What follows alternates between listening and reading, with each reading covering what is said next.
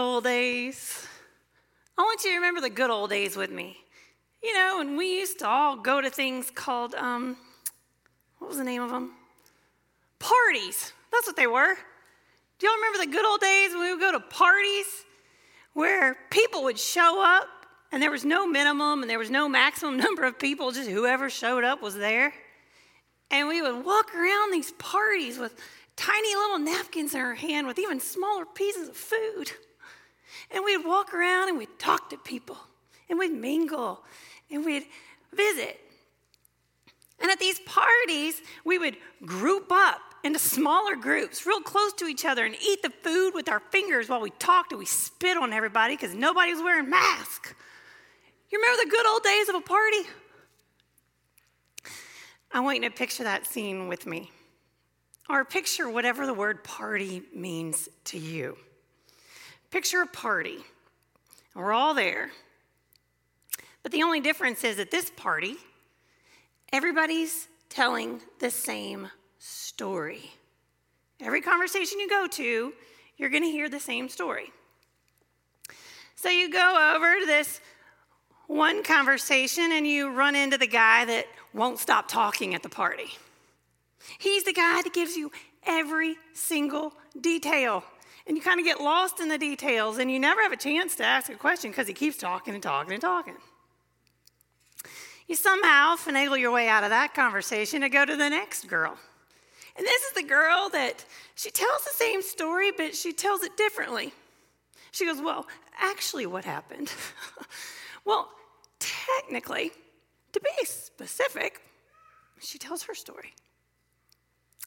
You get out of that conversation, you go to the next conversation, and then you're with the guy that's hard to talk to. You know that guy? You're like, hey, how are you? He's like, yeah. Doesn't have a lot to say. And so you go get another sandwich or chip or whatever it is, and you start to think how many times you've heard this story told over and over again, and your mind begins to fill in even more details, and your mind begins to recreate your own version of the story you've heard just in case somebody wants you to tell it. That is the image that I'm giving you for the story of Lent. Because you've heard it told so many different times in different ways. And it could be you heard about Lent from a church you loved or a church you didn't love. A denomination you liked or a denomination you didn't like. It doesn't have to be that you are church. You could be totally unchurched and you have just heard versions from your friends about Lent. And so I know that we all have our own different story of Lent because the gospel writers have their own stories of Lent too. Matthew is the guy that tells you every detail of the story of Lent. And he goes on and tells you more and more. Luke is the one that's going to go, well, actually, that is not the order of temptations. This is it. Well, to be a little bit more specific, Matthew. And then Mark is the guy in the corner that already told the story 10 minutes ago. There are all these different ways to tell the story of Lent. And so I'm going to ask you a question. Would you rather go to the party with Matthew? Would you rather go to the party with Luke? Or would you rather go to the party with Mark? It's a would you rather question. Haven't you heard of that game lately? We've been playing that game in my house, Would You Rather. Normally when you play the would you rather game, you have to pick between two really disgusting things. Do y'all know this game? My children ask me these would you rather, yeah, of course you do. You have these would you rather games. It's like, hey, would you rather eat toe jam or earwax? And you got to pick which one you like. It's horrible. What's another one? That's gross. Would you rather eat an ear jam or earwax sandwich or a hairy omelet? Both are gross, but you get to pick which one you'd rather. Another one, anybody? Okay, I'll give you one.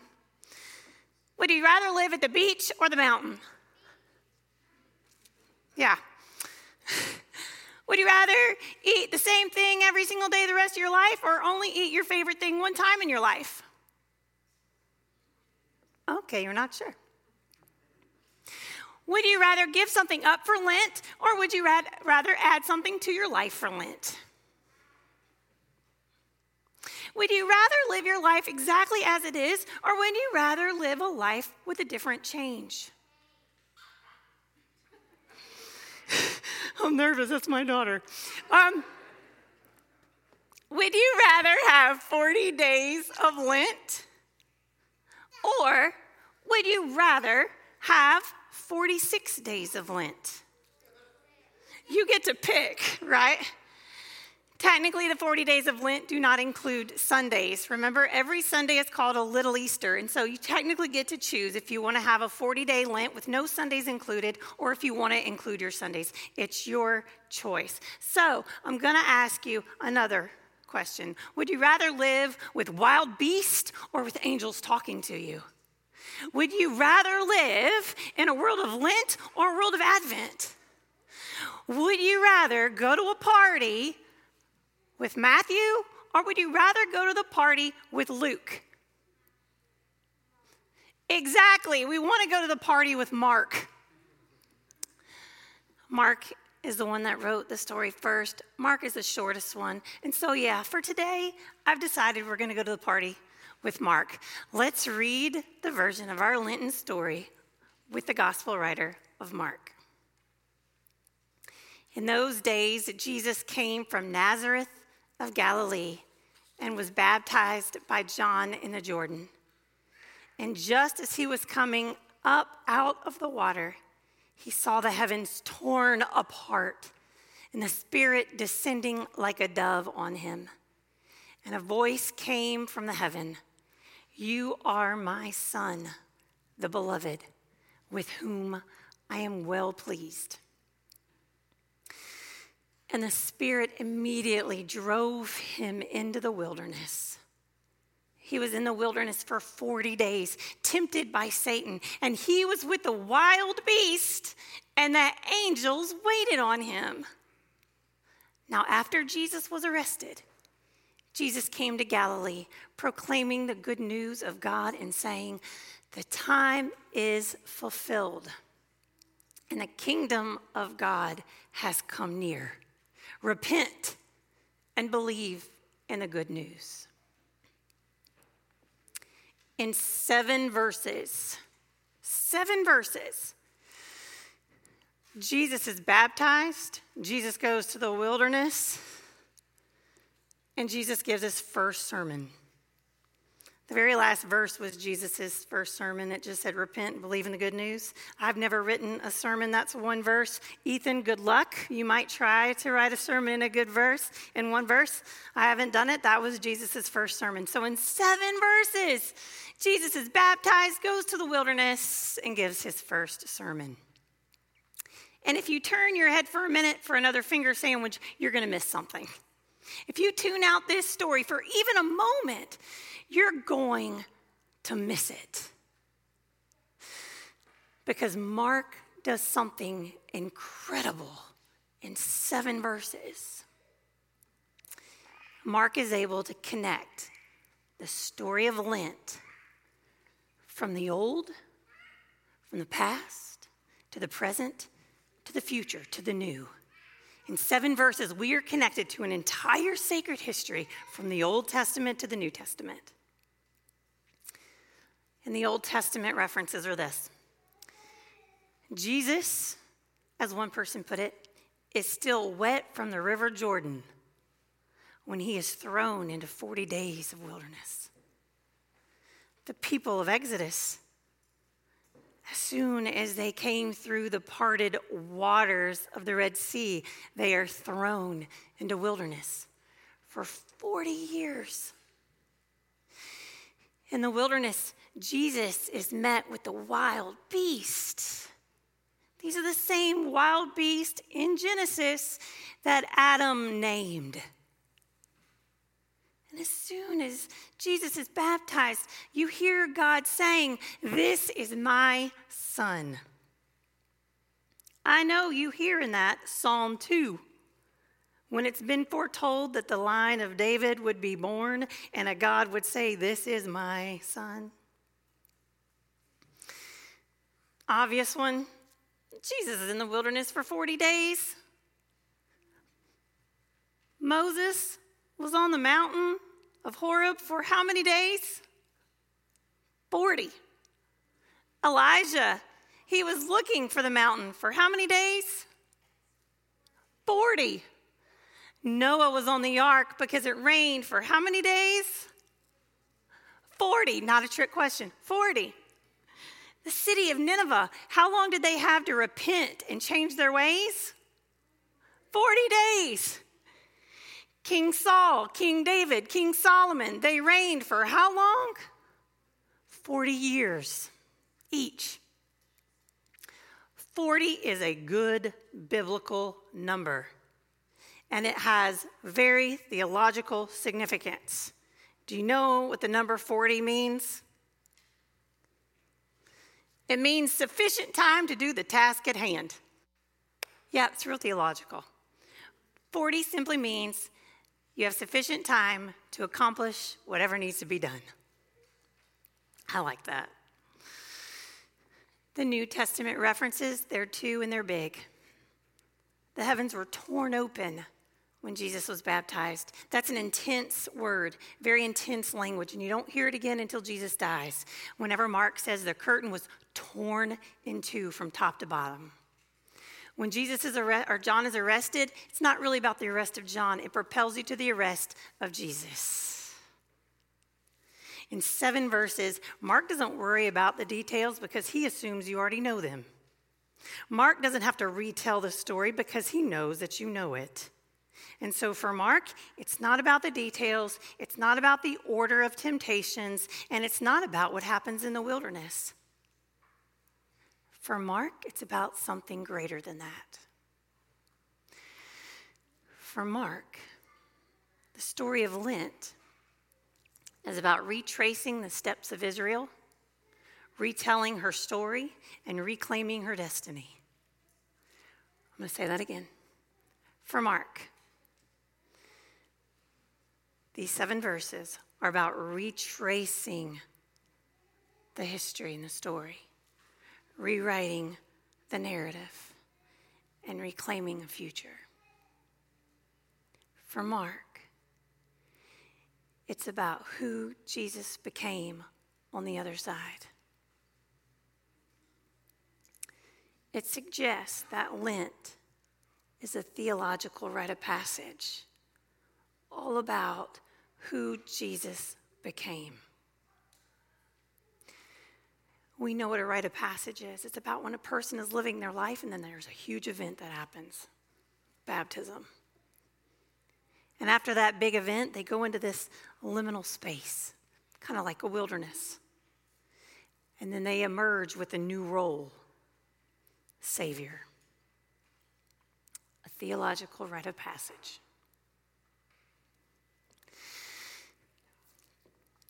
I was in my second week of my very first church job, and I was feeling good about myself. I was doing great. It was my second week. I went through the first week just fine. I went to seminary, got my degree, and here I am at a job. Things are doing great.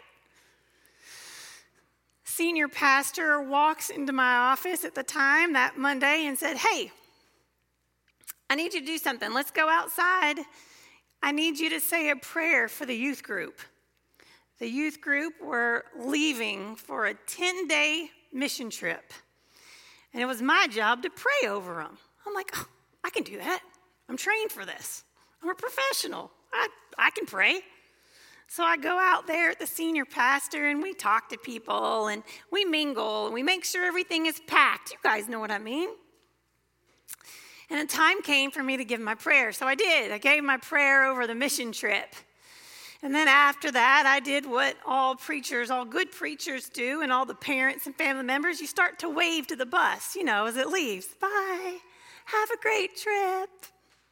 All of a sudden, I noticed something as I'm waving. The senior pastor's face popped out of one of those bus windows. And he said, bye, Marion. I'll see you in 10 days. I'm like, whoa, what? Hold on. I think, okay, I'm fine. I'm a professional. I'm trained for this, right? I got this. It's fine. It's fine. It's fine. It's no big deal. It's just 10 days. I mean, what could happen in 10 days, right? It was a really large church, and I didn't even know all the staff's names. But no, it's no big deal. What can happen in 10 days? Guess what? A lot can happen in 10 days. I'm here to tell you, a lot can happen in 10 days. And I am not going to bore you with those details because every time I tell the story, the order of the details change. And every time I tell the story, the details get worse and worse. Just know, it involved 2 funerals, a wedding, and a 5-year-old that kept asking me really hard questions in front of everybody during children's sermon. Yeah, it was funny. And don't forget, I may have forgotten to say this, the air condition broke, and it's in the middle of June in Louisiana. Yeah, a lot can happen in 10 days. So, I was really, really happy when that bus pulled right back around 10 days later. Senior pastor got off the bus, and he's like, hey. And I said, why in the world did you leave me for 10 days at a church I don't know? And he said, well, I thought it might be sufficient time for you to accomplish the task before you. I thought 10 days would be sufficient time for you to accomplish that which needs to be done. I said, and exactly what is that? Becoming an HVAC tech? Because I spent a lot of time with those guys. He said, Marion, it was enough time for you to know who you wanted to be on the other side. 10 days was long enough for me to have to ask, would I rather be a person of ego or a person of humility? Would I rather be a person of answers, or would I rather be a person to ask the next question? Would I rather be a person of judgment, or would I rather be a person of safety? Would I rather be a person to give something up, or would I rather be the person that added something in? Would I rather be a person going into ministry, talking about ministry?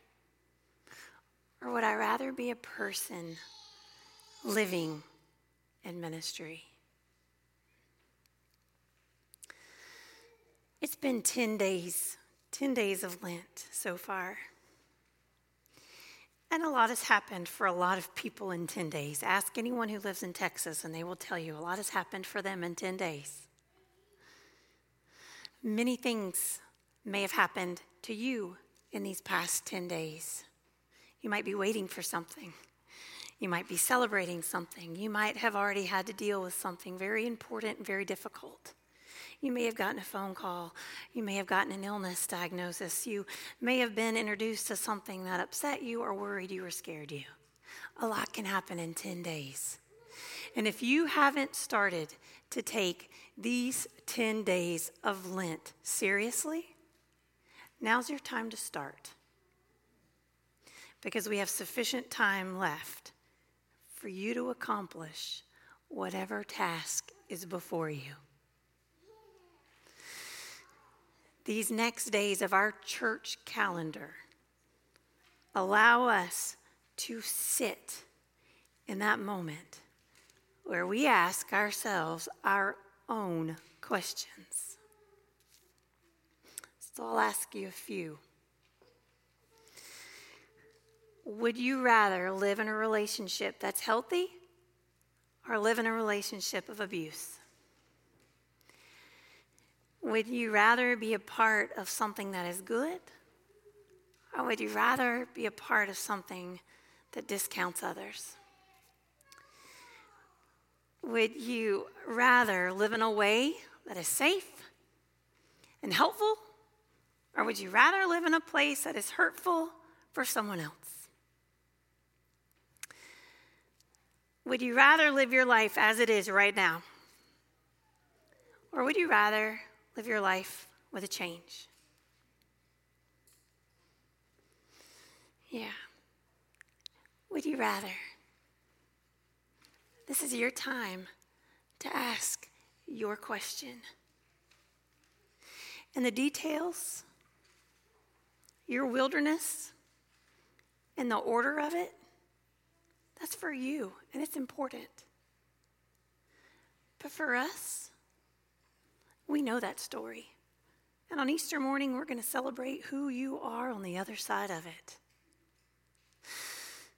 Because there is no question, no challenge, no temptation, no wilderness that you can be in that will separate you from the love of God, your Savior, waiting for you in your new role on the other side. And that's what you need on Easter morning. And so I'd remind you that while it feels weird to live in this season of Lent, it feels weird to be in this liminal space, it feels weird to be in this wilderness, I would remind you of something that Mark's saying very, very clearly in a very direct, very concise way. Every wilderness one day turns into a garden. Amen. Let's have a moment of prayer. Gracious and holy Lord, we in fact thank you for being with us and among us, speaking with us and through us. And so may we have a moment now to absorb the details that we need so that we may become the people you need us to be. And Lord, may we begin to take these next days seriously so that we may respond to you. Be with us in all the ways that we may need you. Be with the many people, Lord, who are in fact searching, who are feeling lost, who are feeling worried, or who are feeling anxious or nervous. May you be with them all, Lord. And we know that there are people who are suffering from damage of ice and snow and even hurricanes still. And so we ask a blessing for them. Warm them up. And Lord, we know too that there are people who are causing harm to themselves in many different ways, be it physically or spiritually. May you be with them. Show them the value of their body and the value of themselves. Be with people who are looking for homes and food and protection, and may we be a part of the ones helping them find places of growth and healing. For any place of despair, be grace-filled. For any place of sorrow, be hope-filled. And for every place where there is death, Lord, give it life. And for those among us in this community who are looking for the role of motherhood or fatherhood, may you give special blessings on the little ones and on the parents and on the grandparents. And Lord, for the littlest among us who are the loudest sometimes, may you be with them. And may you give them such a sense of self-identity and self-love in you already. And may every little noise and every little thing that children do, may it remind us of how precious you are and the time that you've given us is. Lord, may we dare to believe on Easter morning we will be made new through you. Amen. This day I do invite you to respond to chapel. I invite you to respond to our campus. And ways that we are able to be in worship and ways that we're able to be in ministry is through your responses. And so we thank you for being here in person. We thank you for being here on your podcast or on demand. But we also invite you to be present in a different way. And so the ways to give are on the screen now. You can give online, and you can also give through text messages. I would also remind you that this last day of February, we are entering into a season of mission in March. And so we are going to spend the whole month of March looking at missions and ways we can respond through mission. And that will be a lot more will be told to you through those months, the month of March.